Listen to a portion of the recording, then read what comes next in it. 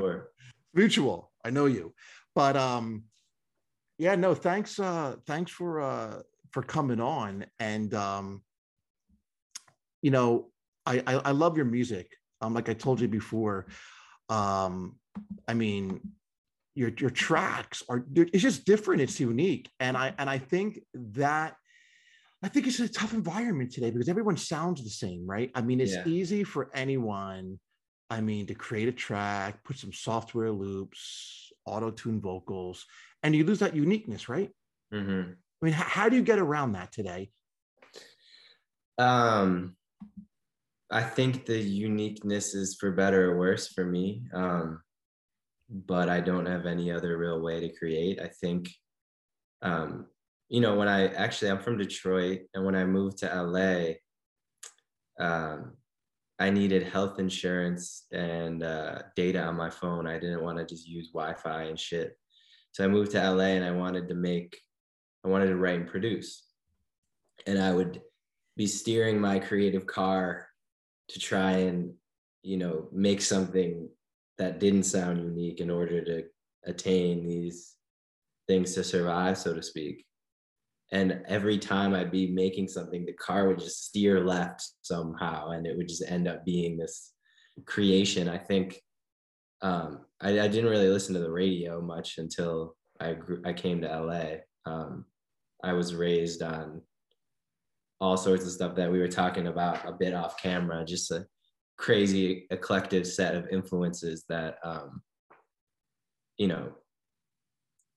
it made me weird at first, but as I grew up, I found solace in my inability to,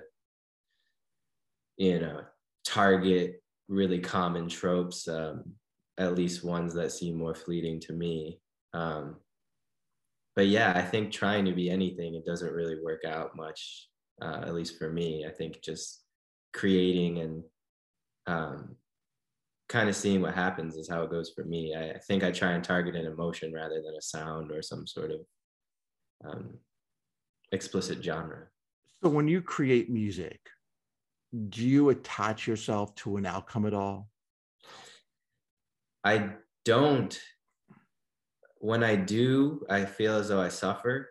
Anytime I focus on results, I suffer.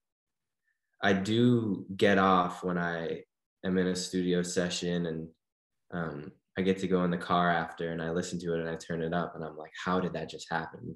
How? I think being a creative is one of the most human examples, because there's all these micro decisions that you have this facade of control, and you're controlling the EQ and you're controlling the lyrics and the melody, but you can't control the ultimate thing of when someone else hears it.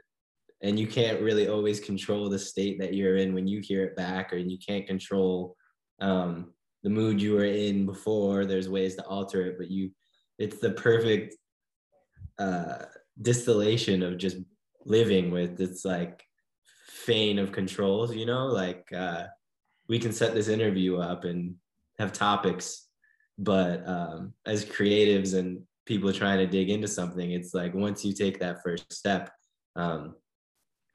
you quickly realize that you're never really in control. So I don't know if that's a bit more cerebral, but I think, yeah, anytime I'm in the results, I really suffer. I agree. I don't look for results either. I don't look at outcome. I do, but not in a detrimental way. I think we're living in a society today, though, that doesn't encourage creation. It doesn't encourage creators. I think in a society today, when you go through school and you go through college, it's a measurement-based result system. Yeah. Right? You take a class, oh, you get a B, but you could have got an A, or you failed. See, all these basically, they're the grades, and they're there to tell you how well you did. Oh, I think it's exponentially So yes, not to cut you off at all, but I think the difficult thing that I struggle with is that, okay, you're referencing school and career and the conditioning, the more archaic and really locked in forms of social conditioning for people. But originally, those institutions were breeding grounds for the greatest creativity and the greatest thinkers, the people who were afforded the ability to take their raw materials and become Aristotle, so to speak. Or, as Plato was, if he was naked, but the people around him were rich enough to just sit and listen, and it changed things. But I really like what you said, because I've been thinking lately about how school and learning, they give you a tool to make your brain explode and be the greatest creative muscle of all time, but then all of a sudden they slap you with a grade, and then it's inherently comparative. This phone, it has tools on there to make everything that I dream of become a reality, and then boom, there's a number next to it, and boom, there's a heart, and boom, there's recommendations. And it's a very sick way of it's a very dangerous way of, like, giving us these incredible tools, but then also giving us these rating systems. And I think there's a lot of beauty in that, and there's a lot of danger in that, I think. But yeah, no, I agree, and you're absolutely right. I mean, the institutions that do grade and say you either pass or fail, they did produce great thinkers. But I don't know. I think that changed today. I don't think that the same institutions are present, or the same institutions that produced Aristotle. mm-hmm. I think that people are afraid to fail today. And as an artist, as a creator, you can't be afraid to fail, right? I mean, it's all about failing. I mean, it's like failing over and over again.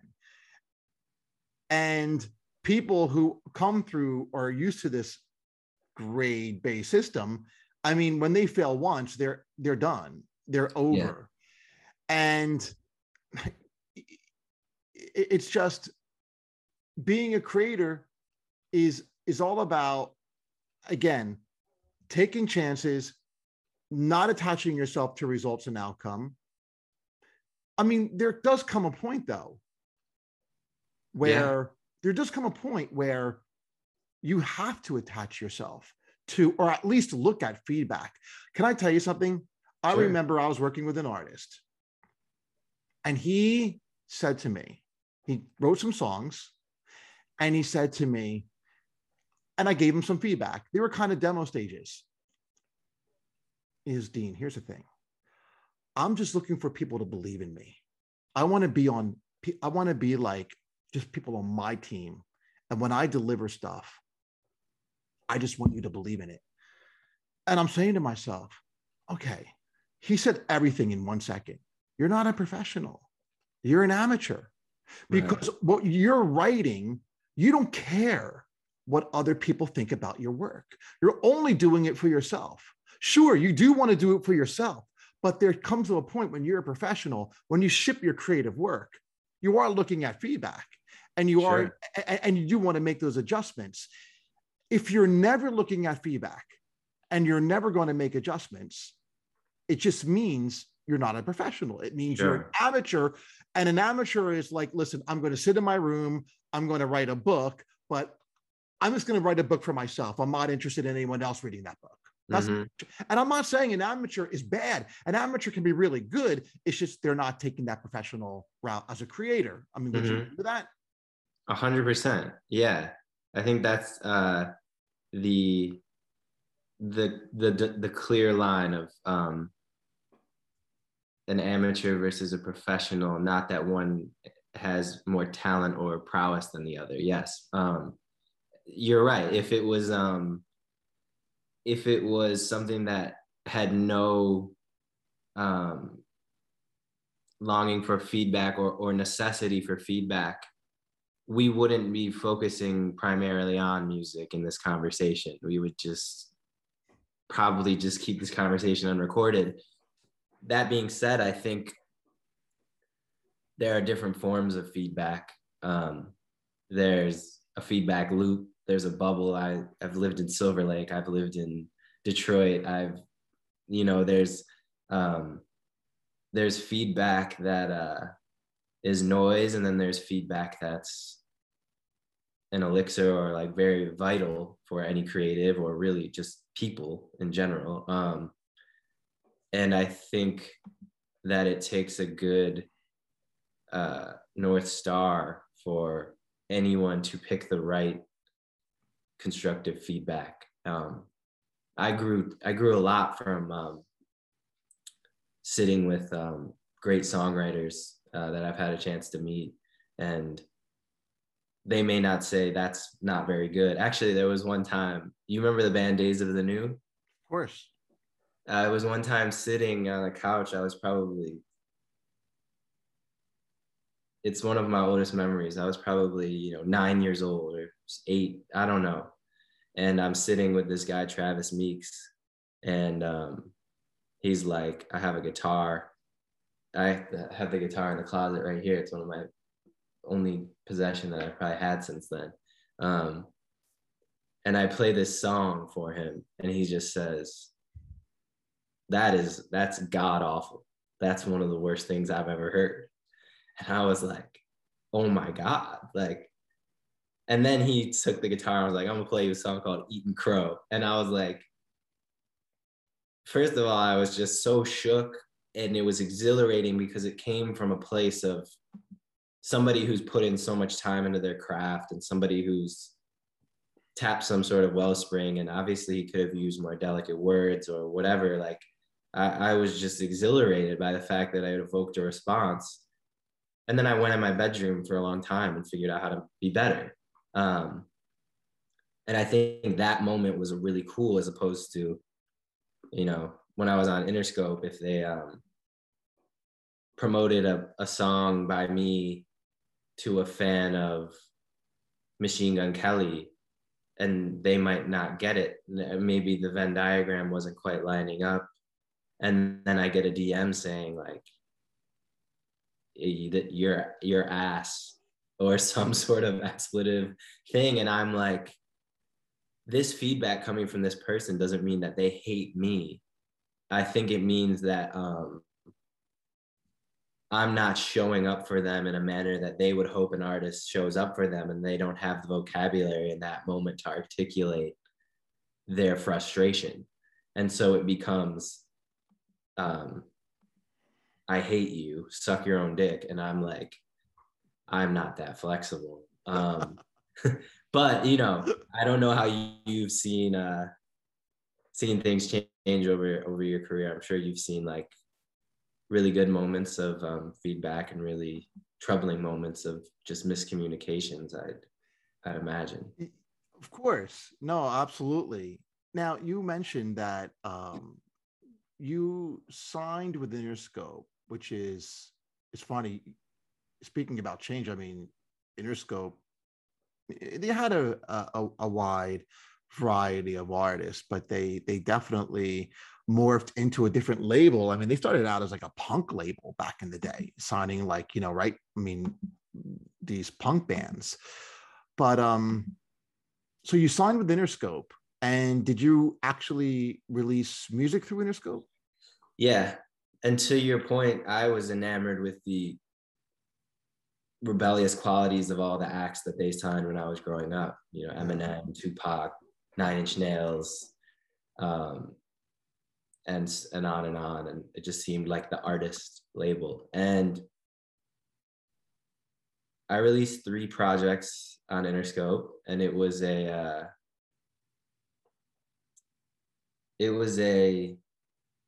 cordial and copacetic relationship always. But I think as I got deeper into my recovery, and so I signed with Interscope. They gave me an amount of money that I had never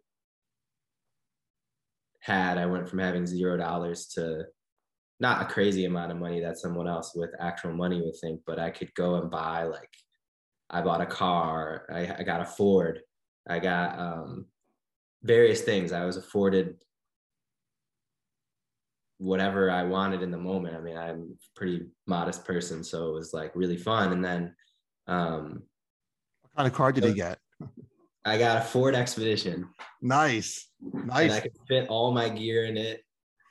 I had a pedal board the size of the trunk at the time. Nice. But shortly after that, I became, I just hit a bottom with my addictions. And, you know, I didn't really want to die in my heart. And so I took a little moment of reprieve and to work on my mental health and kind of exit the, I think that with my addiction, it was really dangerous for me to operate in an ecosystem that rewards such extreme natures of caricature and soul mutilation, I guess, for lack of better words. And I feel like I was on a label that had one of the biggest artists in the world, Juice WRLD, who I was looked up to so much. And when he passed, it was like they make so much money off of him. And the industry seems to make so much disproportionate amount of money off of martyrdom, off of young people's pain. And it really just, it got to me. And I feel like when certain ones of my contemporaries got deeper into their addiction and just rode that wave so deeply, it was like, whether it was coincidence or just a bit of a faulty setup industry-wise, it seemed as though they were being pushed to the brink of their destruction. And when I took a step away, the communication fizzled out. And to me, it was just very notable to me. And I still have great respect for the people in that building and a great love for some of the people there. John Janik, the CEO, he understood that I needed to go forge my own way, and I'm making this EP, and all the money from the masters go to charity for addiction recovery programs. And when you were when you were on, like, so how did you make that connection? Like, was it a certain song that they liked? Oh, for Interscope? Yeah. So my best friend / manager at the time, he sent an email. He was an assistant at William Morris, and he sent an email to Bonnaroo under the auspice that his boss wanted this new artist on a stage. Yoshi Flower needs a stage somewhere if you have room, because they had just booked all the headliners. And obviously, being in the industry, you know that if you provide a festival, a headliner, sometimes they'll give you opportunities for the other acts that you represent if they like the music, you know? Or depends how big the headliner is. You know, if Scooter Braun has Justin Bieber headline, he can have whatever young people get a slot at 2 p.m. But long story short, my friend cold emailed Bonnaroo, but had the WME, or excuse me, the agency. I'm going to restart that question. Please edit that out. My friend cold emailed Bonnaroo with his agency assistant email tag at the end of it. And they listened to the music. I saw the private SoundCloud tick up to 2 plays, and he got a response that said, Yoshi Flower can play at the Who stage at 2:30 p.m. And I was like, holy shit. I had no music out. I went to Bonnaroo. I was high out of my mind. And we hung up these political yard signs all over the grounds that said, take acid and see Yoshi Flower, 2 p.m. Sunday. And sure enough, we showed up to the set, and there was hundreds of kids there waiting. And we were like, holy shit. And throughout the set, it grew to be, 1,000, 2,000 people at this small stage. And it became this,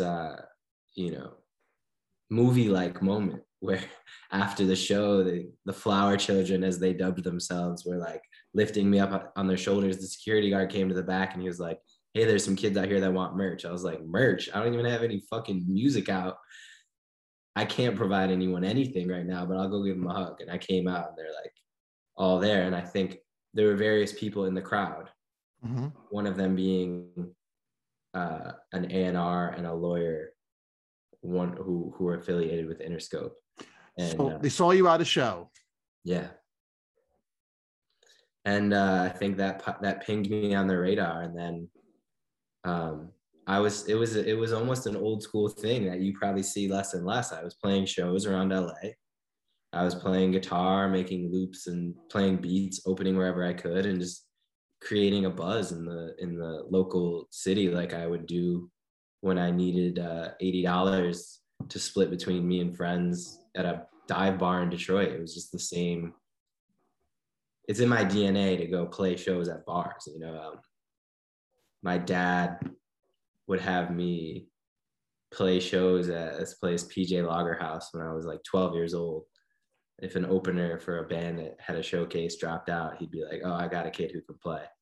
And I'd go and play, Neil Young covers and Big Star covers and all this shit. And so it was really a blur, but Interscope was cool, man. So what happened is you spent some time on the label. Now, so how many songs did he release through the label? Was it 2, 3? I released like 40. Okay, wow, 40 songs for the label. Wow. Yeah, something like that. I released 3 projects. Okay. And I think it was a very the relationship with the label was it was just very cordial and very chill and very, I make the music, I send it to them, I tell them the date, and then they're like, okay, sounds good. And it really came to a head when I wanted to make this project and donate all the money to charity and talk about things that were less cryptic and explicitly talk about my journey with recovery.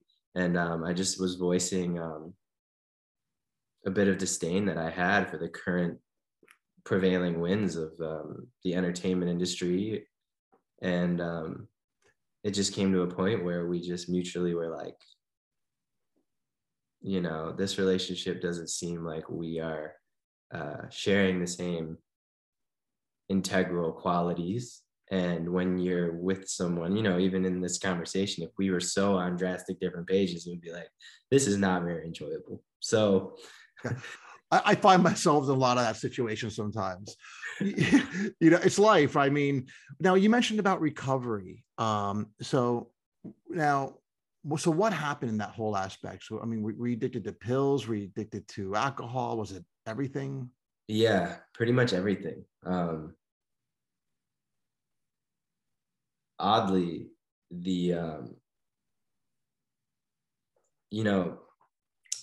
I'm a huge music fan. I live and breathe music, as it seems as though you do as well. And at first I was drawn to the extremes that artists got down with and the mythos of the rock star life that I was exposed to at a really young age. And as I got older, on one hand, I knew the destruction it was bringing to my own life and the people around me. But once I began to see artists that I had grown up on die, and it wasn't like listening to Jimi Hendrix or Kurt Cobain or even Amy Winehouse, like things that were just so before my time, I never grew with them. And when I saw people like Mac Miller and Peep and Juice WRLD and those people start to have their lights be turned out when they have these incredible shining souls, I was like, it was just very like clear wake-up calls to me that like it just doesn't need to be the narrative anymore. A lot of those things, those mythos things are not. So Josh, when you kind of got into this drug lifestyle, was it because I say, was it because it seemed glamorous? You had, you saw, people that you respected and musicians and artists, kind of embrace this lifestyle, which they do. And they're like, I'm going to try it too. Or was it because you were suffering from other conditions? I mean, I had a friend who was an artist, singer that just, passed away.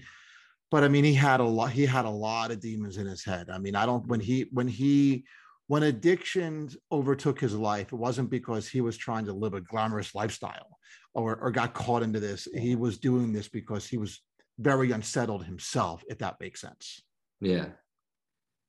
I would say to that question, I began doing drugs and drinking because of my deep demons and insecurities and sadness and inability to feel comfortable in my own skin. But I was able to justify it by the glamour or the myth of a suffering artist or a rock star mentality or pushing things to the extreme and the destruction that was put on display for me. And I don't blame that because it's put on display for everybody, but not everybody ends up waking up and having no idea what occurred last night, but then still needing to do it again. When I started drinking and smoking weed when I was 12, I wasn't shorter than anyone anymore. I wasn't poorer than anyone anymore. I wasn't less funny than anyone anymore. I wasn't, I just felt okay. And then, as I said, it was a simultaneous magnetism because I had posters of Jimi Hendrix on my wall that my dad put up there. I had posters of Bob Marley on my wall. I had posters of Janis Joplin, like when I was 5 years old. And it just seemed like a meshing of a hole in my heart and a photograph of how you escape those emotions in the quickest way. And I was already so in love with music. So it was, it's a really conflicting thing for me because I would never blame music for my times of self-destruction. But yeah, I don't know. Yeah, I mean, drugs are like, obviously, right, Josh? I mean, drugs are a great numbing agent. Yeah. And they're a great numbing agent. Mm-hmm. But what's interesting today is, I don't know if you heard about this. I mean, the pharmaceutical companies have like in America. I mean, by the way, let me ask you this: are you completely free of all substance right now? I mean, do you do anything? Or... I'm drinking coffee. Okay, but outside of coffee, like I'm smoking nicotine vapes on occasion. Okay. But that's as far as I go. Yeah. Now, do you take any like kind of mood stabilizers or anything like that? I don't take anything. Thank God. Right. I know that many people, that is a saving grace to their but you existence. Right. But here's the thing, like here is like, to me, the next big debate in this country. We're talking about drugs. We're talking about insecurities. We're talking about getting hooked on drugs because we're insecure. Well, for the last like 20 years, the pharmaceutical companies, right, have pushed drugs on people called SSRIs. Yeah. Right? Mm-hmm. Okay. Now, do you know what SSRIs do? Um, I don't know chemically what they do explicitly, but I've seen my friends have varying experiences engaging with them. But please inform me. Right. Okay. Well, SSRIs, basically the drug companies say that we have several neurotransmitters in our brain. You know, for instance, cigarettes, nicotine hits the dopamine neurotransmitter. So Mm-hmm. basically, when you smoke, when you vape, is you feel good because it's dopamine. Now, when you quit smoking or quit nicotine, you have a decrease in dopamine, because when you take nicotine, it kind of messes the way it regulates in the head. Okay. We have our minds produce irregular levels of dopamine. When you smoke, it increases it. When you stop smoking, it goes down a little bit. You get past the 2 or 3 weeks of kind of, and then everything normals and you're like, oh, I feel good. So another major uh, neurotransmitter in our head that they identified is something called serotonin. So basically, they say people who are depressed, they say like their serotonin levels are low. Okay. So what the drug companies did is they created something called SSRIs, which basically they are the Paxil drugs, they're the Prozac, they're the Zolofts. So they increase the serotonin in your head. Mm-hmm. Okay. And that's the cure for depression. You're good. Take the drug, we take the slow serotonin in your head, we regulate it, we give it a boost, get out of bed, enjoy your life. Now, that is the entire premise of like depression and clinical depression. It's basically about the neurotransmitters. Well, there was a study that came out today, along with a scientist, that says there is no clear evidence that depression is caused by low serotonin levels. Wow. Researchers say their findings are important as studies show there are many as 90% of the public believes, 90% of the public believes that depression is caused by low serotonin or chemical imbalance. Most antidepressants are selective serotonin reuptake inhibitors and were originally said to work by correcting low serotonin levels. So here's the thing. The popularity of the chemical imbalance theory, like I'm depressed, you're depressed because we all have chemical imbalances. That theory has led to a huge increase of people taking antidepressants.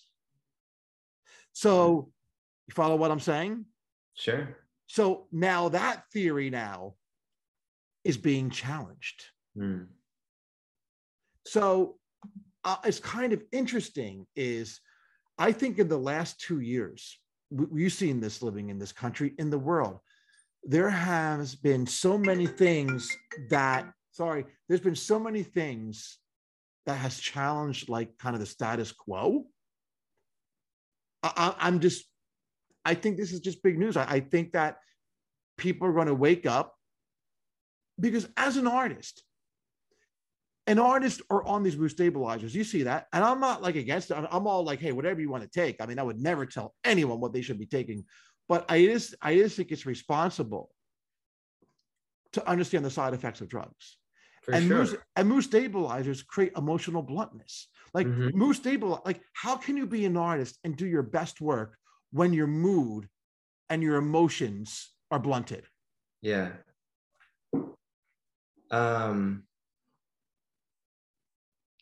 I think there's a lot to unpack there. I think, first of all, I've always been a huge believer that treating a symptom is just that. I think taking any sort of medication without coupling it with an experience or some sort of experiential work is just that, taking a drug. I've had very close friends take forms of antidepressant or antipsychotic medications, and coupling that with really soul work, and if someone's medicine can give them a chance to live, I'm all for that. You know, for instance, for me, when I started drinking and smoking, I was like, I found my medicine. I feel okay. And I think I will say, I mean, some artists can create under any circumstances, whether blunted or enhanced chemically. But I think the idea of a drug is, I'll say if an SSRI keeps someone around and stops someone from killing themselves, I am all for that. I think there's always going to be times where the status quo of healthcare and treatment is questioned. You know, we used to put leeches on people to get their blood off or whatever. And I talk about this with friends. It's like, what practices are going to be out the window in 100 years? You know, hopefully we're right in some things we're doing. And a study like that is earth shattering. I know SSRIs, it's a lot stickier because companies make billions of dollars off of it. And absolutely, yeah. You know, this form of conversation, they can't commodify it, and there's always going to be a generic form of soul work, you know, that we right. can just and you do realize, like, pharmaceutical companies, they don't like this stuff getting out to the public. I mean, you're not going to see this on like the news tonight. No. But I think the idea of a drug or something that I think recovery almost for me is similar to a drug, except it's like sustainable medicine instead of a deathly one. They're both very transformative endeavors. You know, I felt equal parts of shame and excitement when I would use drugs as my medicine. And I felt moments of being ashamed and moments of exhilaration in my recovery. You know, I was ashamed on one sense because I finally admitted I couldn't be a normal person anymore, and I couldn't use drugs without going to the brink of self-destruction. But I also felt the excitement of having this new experience and being a part of a group of people who did like really interesting things. And I think the difference between a drug or a endeavor or a alteration like a recovery program and using a drug is that the recovery program gives you life, and a drug regimen takes away your life. And either one you need. I mean, I personally needed those at different points in my life to survive. Right. Totally. But yeah, I think it's, you know, and I think it's really hard to talk about these types of topics and try and generalize them, because I have a feeling that there may be certain people that benefit from an SSRI. I think the percentage of people prescribe them is way overblown. And I think I have certain friends that smoke weed and are just, you know, so connected to their body, and it's an amazing thing for them. And I think as individuals, it's just so, it's such a myriad of experiences that it is, but that is the point. As you mentioned, it's like a lot of this stuff is overblown. You know, the goal of any big pharma company is they want to expand the market. I mean, that's really what it is. I mean, they want to take something and although it's good for a certain group of people, they want to expand that market where there's more people taking the drug, whether they need it or not. You know this. I think everybody knows this. But so you mentioned, though, you kind of grew up in this kind of rock star lifestyle with, you know, having these artists come to your house. So your mom played in the Warriors, that the famous 1980 movie, and and your father was a music manager, music lawyer himself. So yeah, your mom played in the Warriors. Like, tell me about that. I mean, famous movie, as you mentioned, iconic scenes. Yeah, tell me about that. Yeah, growing up, I was thrusted right into the world of pushing the creative limits, so to speak. My mom, I saw the movie The Warriors when I was like 5, 6, 7 years old. It's an R-rated movie. My mom shoots a gun. She like makes out with a guy. She's, you know, in a gang called the Lizzies. Yeah. And I looked up to that, and I admired her ability to express herself. And I really romanticized the idea of like the vixen qualities of entertainment, but also just high quality entertainment. You know, it's not all just being presented some picture of darkness. It's being presented a high level of self-expression. My dad took me to a Metallica concert when I was 5, 6, 7 years old. And I remember just being so enamored with the grit and the sweat and the just going for itness of it all. Yeah, I had rock stars come to my house. I had, you know, Steven Tyler leaving me a voicemail on my phone, like when I was making little rap songs as a young teenager, and he'd be like, "You got the right key, but you got the wrong keyhole. You need to stop doing this and start doing this." He's like, "Stop rapping and start singing." And I'm like, "Dad, who is this?" He's like, "Oh, that's Steven Tyler." I'm like, "Yo, what?" But yeah, I was always I felt really grateful to be exposed to all of those amazing artistic souls. And but it was always mostly just I was feeding off of it. I never really, you know, my dad and my mom, they just they didn't really, you know, tell me to be an artist or give me any sort of like connections, or like, I'm sure maybe if I asked them, maybe they'd be like, "Oh, I could help you out with this," but they're just very free-spirited people, and very they promote individuality, and they promote just really finding the things that you get off on and just tracking them down and doing them. And I was really grateful for that. I remember one time my friend, this DJ Grizz, we went to high school together, and he was older, and he said, "Hey, if you do this program called like Gifted Artist Talented something GTA program, you can skip an hour a day, and all you have to do is turn in an album at the end of the year." And I was like, "Okay." So I would make an album. My dad would like help me cut it on like an 8-track thing, and like that was a cool experience. And really, I would just skip school an hour a day and just smoke tons of weed and just chill and like watch anime. But then one night, I'm doing the showcase, the recital, and I hear my voice through monitors. I'm like, "Mom, why didn't you tell me that my voice was so shitty?" And she was like, "Well, I never said it was good." And that was kind of always the, you know, back and forth until I did something really great.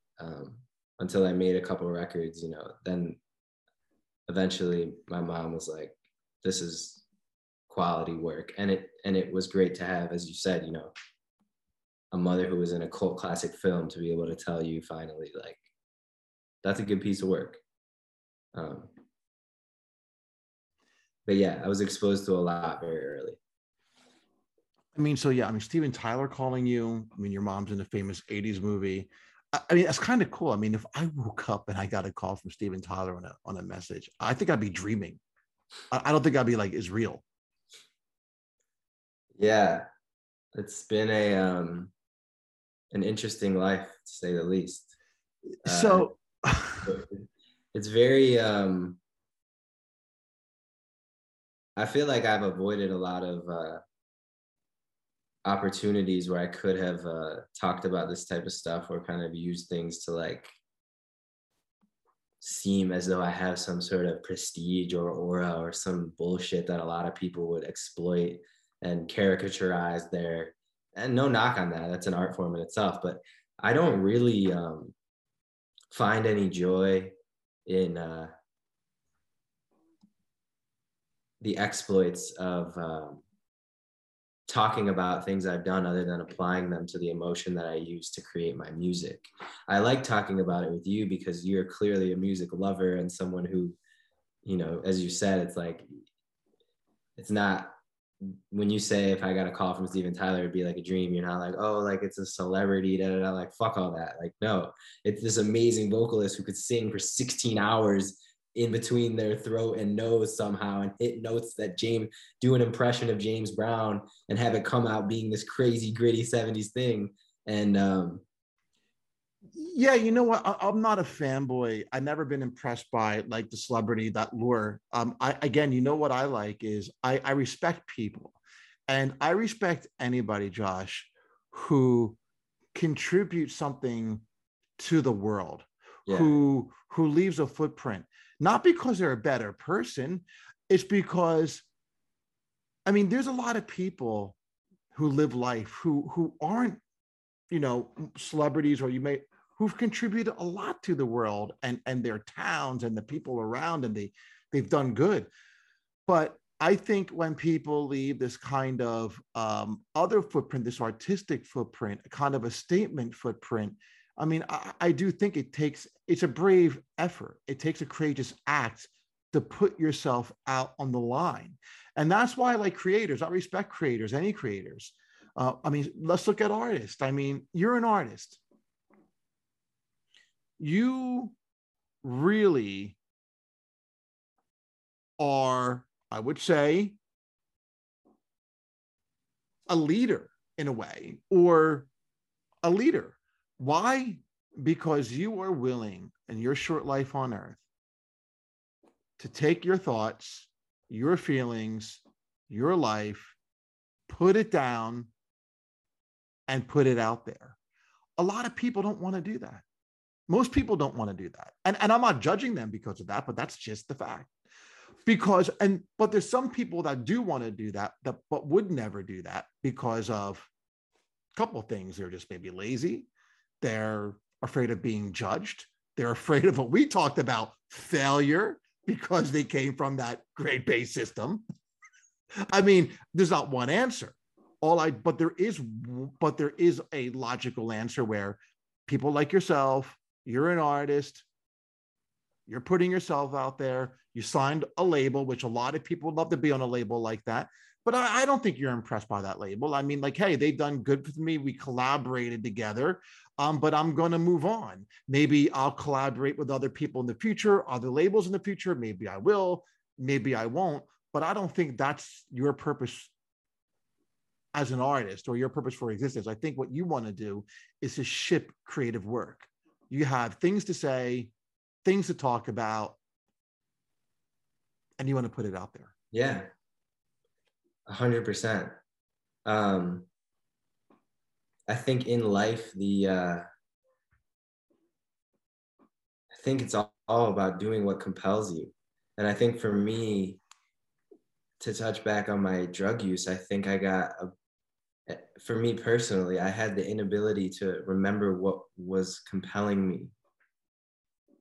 And it began to be, I'm compelled to get high again, instead of I'm compelled to create something that I want to witness. You know, there's a great quote I love from Rick Rubin, who's, you know, the sage, the wisdom giver of us all. He says, when he's asked to give advice to young creators, what advice would you have? He says, make what you want to hear. And I've always, you know, subscribed to that as well. And now I'm at a point where I'm like, okay, I would like to be what I want to see exist.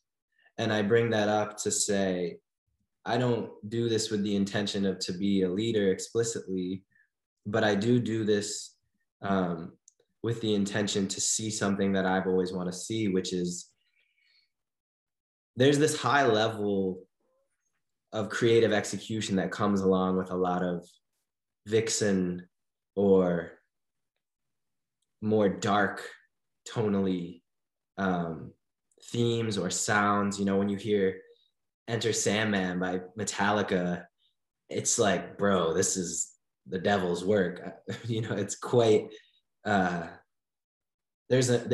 allure to just the macabre, like to the vixen expression. And when I hear Future be like Percocet, Molly Percocet, like I've played that song 1,000 million times in my car. I love it.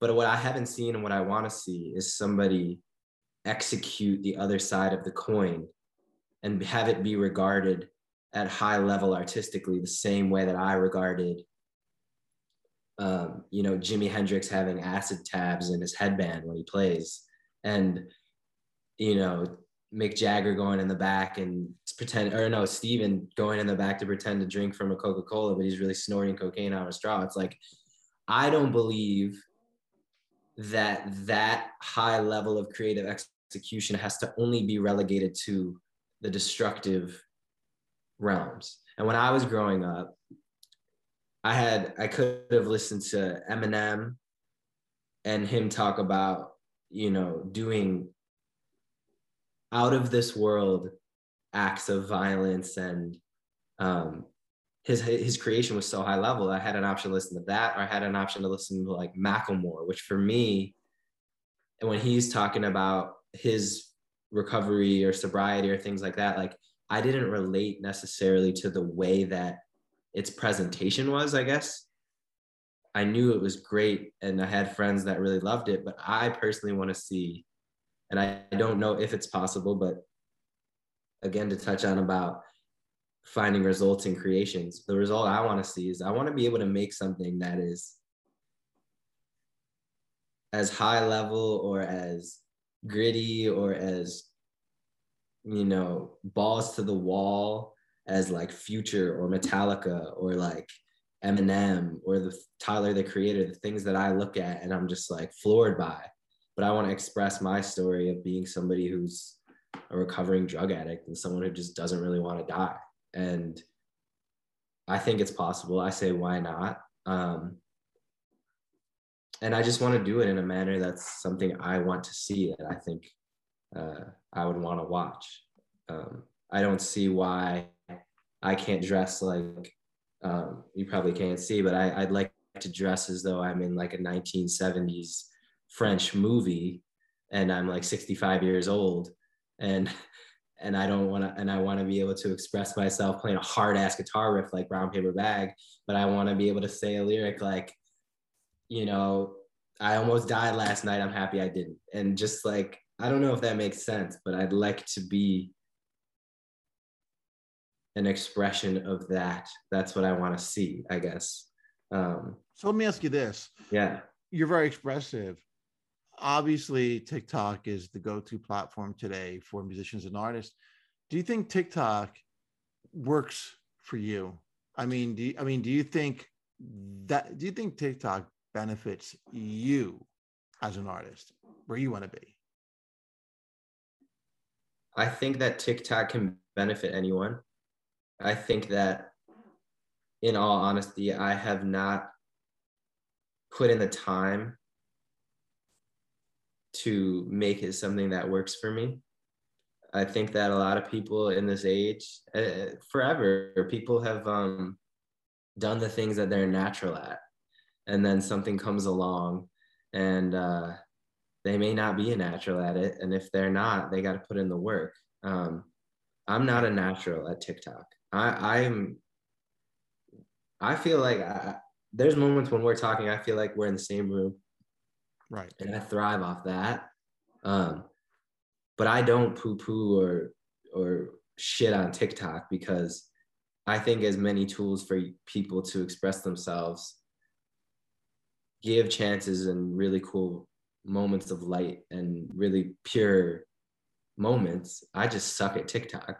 So I would love to be able to express myself, but it's very difficult for me to put a phone in front of myself and see myself and not feel uncomfortable. So long answer, I would love TikTok to be beneficial for me if I can connect with people that I'm meant to connect with. But I mean, what are your feelings towards it? I think I think that in music, I think that there has to be a better platform for artists.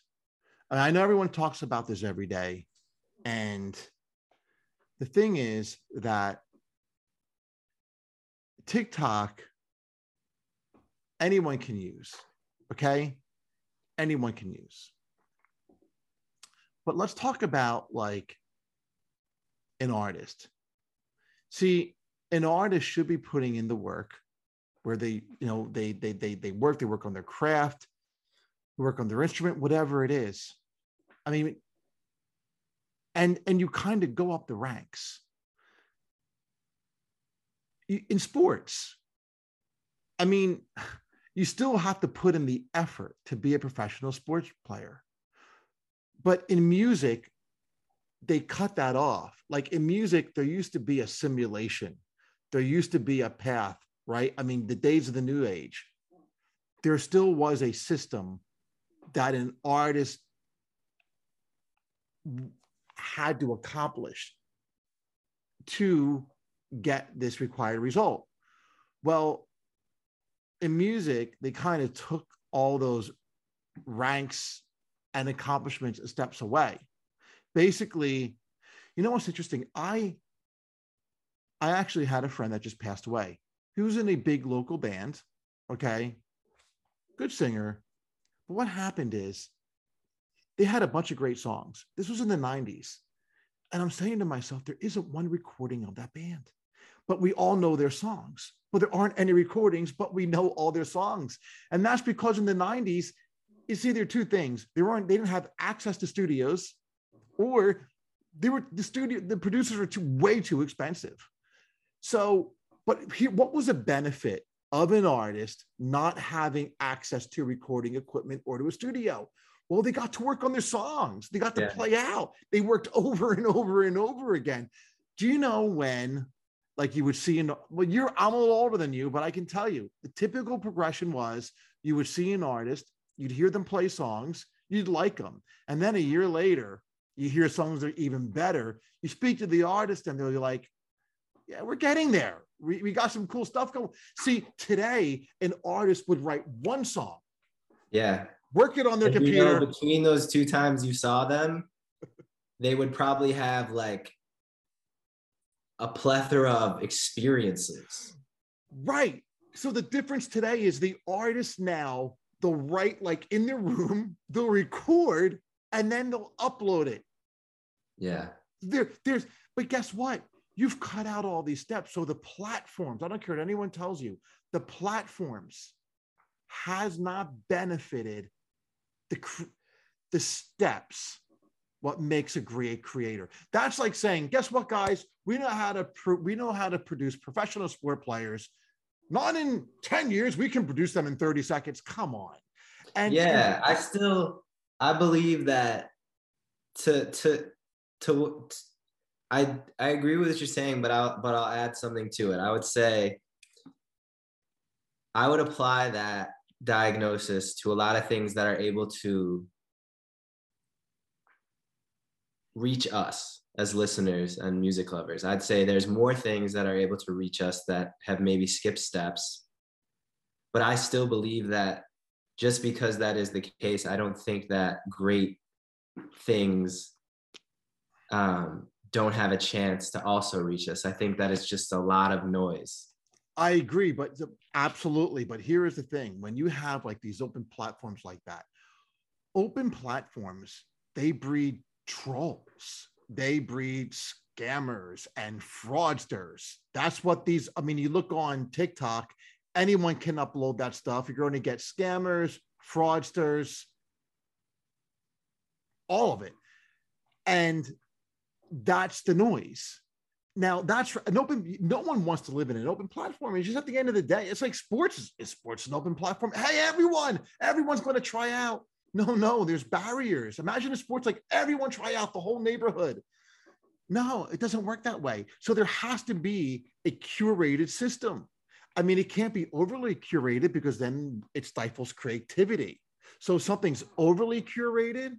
Like if the labels control everything, they controlled everything, then that becomes highly curated, which stifles creativity. But when everything is open, then it results into lack of quality. The people that need to be heard can't be heard. So right now, we're not living in the middle. Does that make sense? Yeah. And I think from my perspective, I believe that it's a very pendulum-like quality to the way that we are as listeners and creators. I believe, you know, maybe in the early 2000s, I'd imagine there was a lot of label control.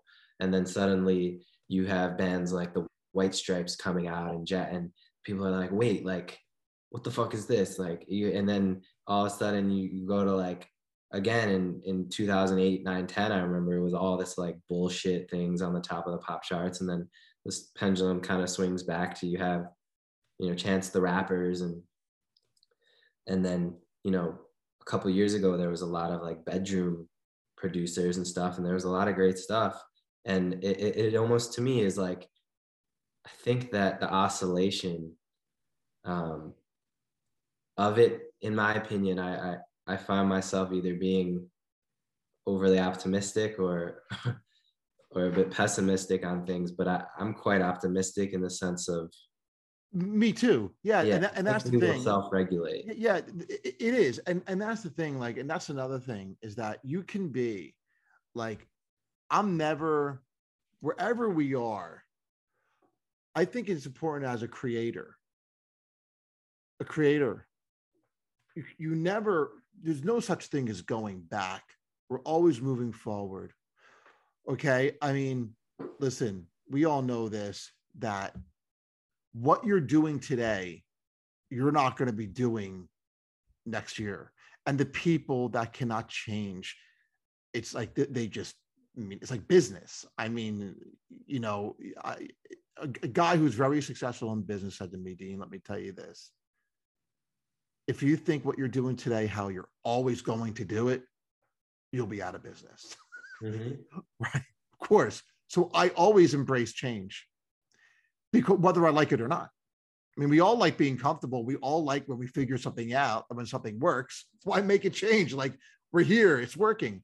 I mean, we all kind of fight it a little bit because it creates resistance. But anyway, I'm just saying, I don't like where things were, but I don't like necessarily where things we are right now, which is good, because you never want to be too content where we are now. Yeah. Because then you're always accepting status quo. So all I'm just saying today is, do I think we're living in a perfect environment for creators, for artists? Absolutely not. Hell no. It's crazy. I have a great disdain for I have a great disdain for the fact that some of my favorite artists also have to be, at times, some of my most savvy digital marketers. I don't wish that upon them, regardless of myself. I have my life, and, you know, I can choose to do whatever I want to a certain extent, but it's very troubling when I see somebody that I know makes the greatest thing, and they also have to then be the greatest digital marketer. And I'm not saying that, who knows? I don't have the answers. I don't know if that is, I don't know. I just don't know. As you said, this how we got here. There's a whole lot of things to unpack. It's not just TikTok, okay? It's not just, as you said, we got here and where we are for a lot of reasons, something that we probably talk about for the next year. But what I do want to talk about is that you're coming out with a 5-song EP of cover songs on July 27th, self-produced live tracking. Tell me about the EP. The EP is all songs originally written and recorded by artists who passed too soon due to their struggles with drug abuse and addiction. And when I was getting deeper into my recovery journey, I started playing a lot of songs on my guitar that were songs that I listened to in active addiction. And I had a playlist called Songs That Saved My Life. And it ranged from all different sorts of music, whether solemn or bright in texture. But I was in a studio and I was playing a cover of Juice WRLD, Wishing Well, and it was almost a folk rendition. And the person I was with was like, yo, that's so weird that you're playing it in it almost sounds like a Shin song. And I was like, well, I really want to connect with this song in a way of hope instead of self-destruction right now. And I was like, I feel from watching Juice WRLD interviews, I've listened to him talk about his intentions with that. And so I wanted to make a project that gives back, and all of the proceeds from this cover project go towards addiction and recovery programs. Some of the music will be donated to Music Cares, which gives young musicians opportunities for rehab and recovery, and then some other various initiatives more locally. But there's a cover of Mac Miller, Amy Winehouse, Lil Peep, Juice WRLD. Which Amy Winehouse song are you doing? I did Rehab. Well, that's perfect. Perfect title. Yeah. Great. So you're saying you're turning these songs more into folky? Is that it? Well, there's folk elements surely in the chord progressions, and they remind me of the songs that I would listen to, and they would be track 8 or 12, the acoustic song on the rock projects that I would listen to. Wow, that's cool. That's kind of, I'm sure you can conjure some. Oh, absolutely. Yeah.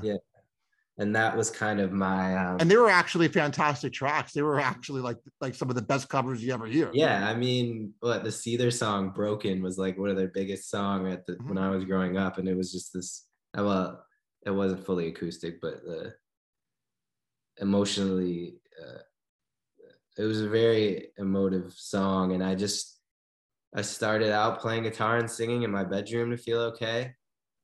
And now where I'm at right now is I just wanted to do that again, and kind of just making this EP was like hitting a little button on the back of an electronic where you have to like push the pin in on the little thing and find it, and it like hard resets.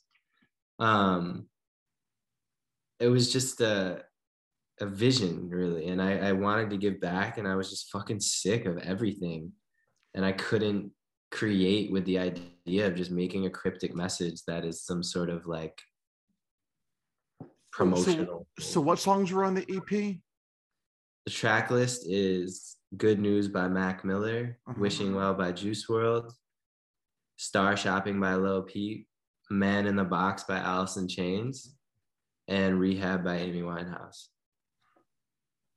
Yeah, I mean, that's a great collection of artists and sad songs. I mean, when you said these are sad songs, I mean, now are you keeping them sad, or were you trying to go for a different emotion? I think there's elements of they're very bittersweet to me. Really, I think it's hard for me to say that. I feel like a song is so amazing because it's kind of like a bottle of wine in a sense where it's like when you open it or when you listen to it, it will never be the same again. Even if you listen to it 10 minutes from now. Right. Your world that you're sitting in, whether that's on your headphones, it's in the car, it's during a breakup, it's during a moment of triumph, it's during a binge, it's during a withdrawal. Like it is such a living, breathing thing once it's created to me that I think these songs have been on this EP moments of pain and also moments of promise for me. So I hope for people that they find a way to that they form their own synapses, so to speak, emotionally with them. And do you have the cover art up yet? The cover art is a Creative Commons licensed Jean-Michel Basquiat piece of art, who's another artist who passed too soon due to an overdose. Now, did you also, lastly, do you have upcoming gigs? Do you have anything booked? I don't have any shows booked. I'm mostly just performing.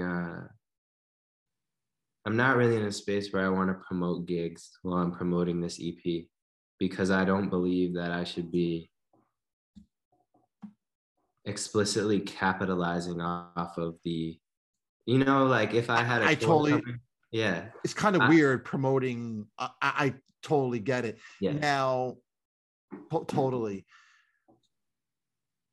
So how are you going to introduce this then to your audience? How in a way, how you're going to kind of put it out there? It'll be available on all streaming platforms. It'll be there's visuals on YouTube. There's but the how should I say, the crux of the intentions and the I'd say the point of the entrance point that gives the most context to it is on my website, which is a bit archaic of a move to do, I suppose. But if you go to my website, yoshiflower.me, I wrote a letter and I have it on the website, and I have a clear set of intentions and a clear story. And I don't know how often that gets a chance to be given to people that aren't really digging for it. But I'm here. So where am I going on where am I supposed to go on the website right now? I'm on it, by the way. Yeah, there's a letter called Dear Friend, and got it, dear friend. Yeah. If you're reading, dear friend, if you're reading this, I am a music maker and lover. But the truth is, I want to tell you is that I am also an addict now in recovery. I stepped away for over a year to focus on my mental survival, and I reflected on what I know now I must do. I need my reading glasses. I must do with my second chance. All my life, I wanted to escape my reality. My first addiction was music. I wanted to be a rock star and to do what rock stars do. I thought if I could make people love me, then I could finally love myself. I love head.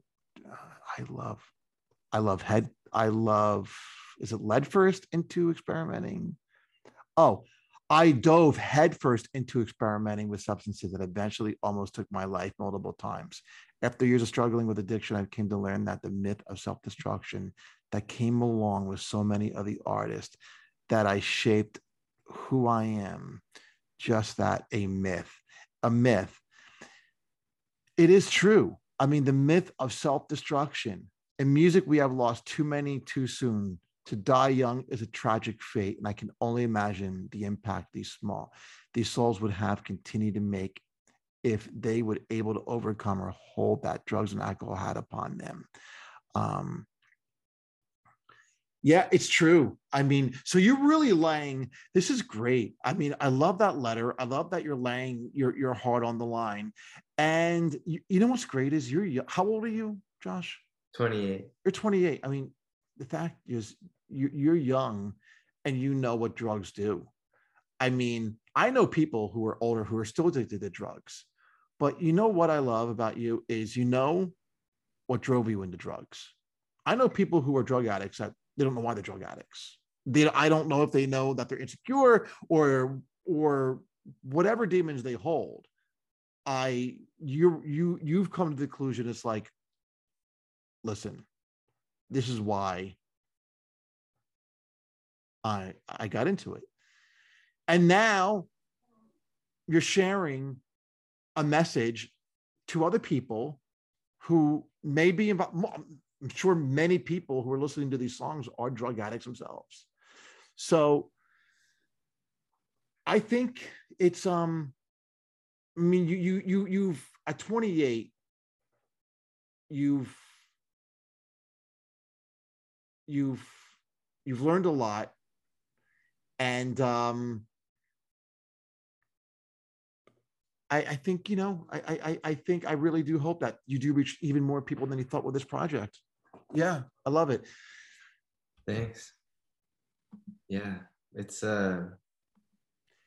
You know, my thoughts, I kind of was stalling a bit because, like I said, I just attended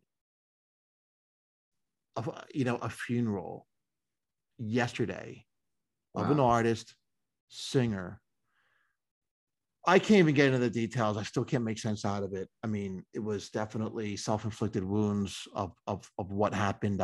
It's very eerie to me. Of I don't know what kind of mental state he was in, but the cause of death is very disturbing. Like it's definitely not natural, but the way it was played out is just very disturbing to me.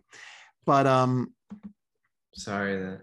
yeah, it's so now, when do you think you will tour again? When do you think you will gig? I think that I think quickly, just to touch on the point about your friend, I think one of the things that I wish existed was having discussions before things become so dire, because I'm not here saying that everybody needs to quit drugs and that everybody needs to be Sure. sober. I'm just saying that I would like there to be opportunities for people to check in with themselves and loved ones, and there be more of a prioritized conversation before things turn into the caricaturized version of an addict or someone who's struggling with their mental health. Because when I went into recovery, I wasn't living on the streets, and I wasn't in jail currently, and I wasn't robbing anyone. Like, it wasn't at the point that I thought it had to be at in order for me to check it out. So I'd say, you know, that was just you talking about your friend. It just made me think of that. But as far as touring goes, I believe I will start playing more publicly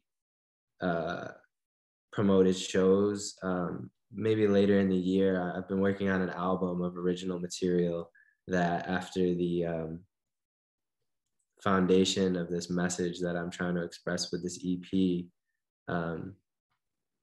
has a bit of time to be lived with and explored by the people who support me, my fans and friends. And I think after that, yeah, I'd love to tour. I mean, 2023 probably. Just whenever I can put together an amazing show that I just want to give right now.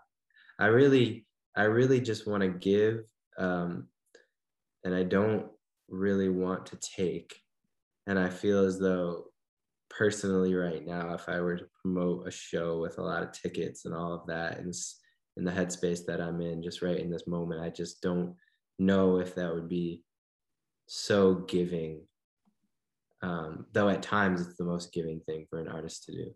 But that's just where I'm at right now. So I think maybe in a couple months, 6 months, something like that, when I have something that I can just provide really wholeheartedly. And yeah, I don't know if that makes sense, but eventually. Great. And now, do you plan on releasing any originals in the near future? Yeah, probably. I mean, this is my life and my work, so I will I'll touch on that. We'll talk about it as it comes for sure. Great. Right now it's just the EP of covers, and I'm working on music every day. You know, I'm sitting in my home studio in my little room, so I'm making creations every day. So it would be very low odds that I don't end up coming with more original material. All right, Josh. Well, again, great chat, great talk. And I do want to talk about your original material when you're ready to go with that. And I can't wait until your cover EP is out. So again, yeah, it's great chatting, and we'll be in touch. Dean, Pleasure.